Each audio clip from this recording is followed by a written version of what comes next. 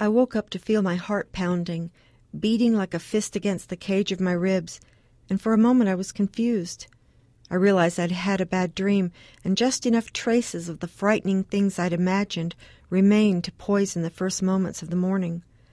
I tossed and turned for a while, trying to get back to sleep, but the damage was done.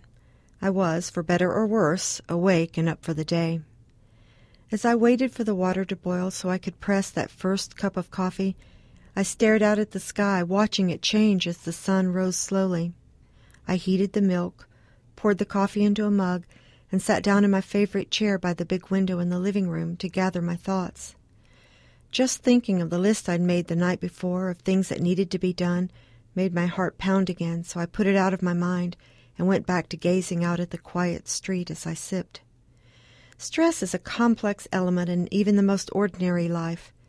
It's a natural part of our existence and has been since the beginning, when we worried that there would not be enough roots and berries to hunt and gather, or that the woolly mammoth would win the fight. Stress has evolved with us and has found a modern wardrobe in agitation about long delays in traffic or screaming headlines with bad news about the economy and the state of the world. It chases us as we take on complicated jobs or think about keeping a job in an uncertain market. It settles on us as we fret about our children or a roof that will not last another winter, about cholesterol levels or the number on the scale.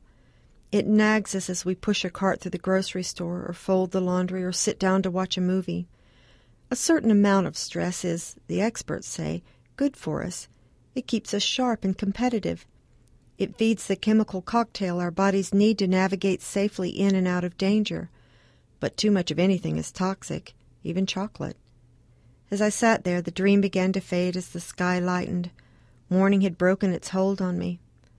The list, the more I looked at it and made plans for the day, began to seem more manageable.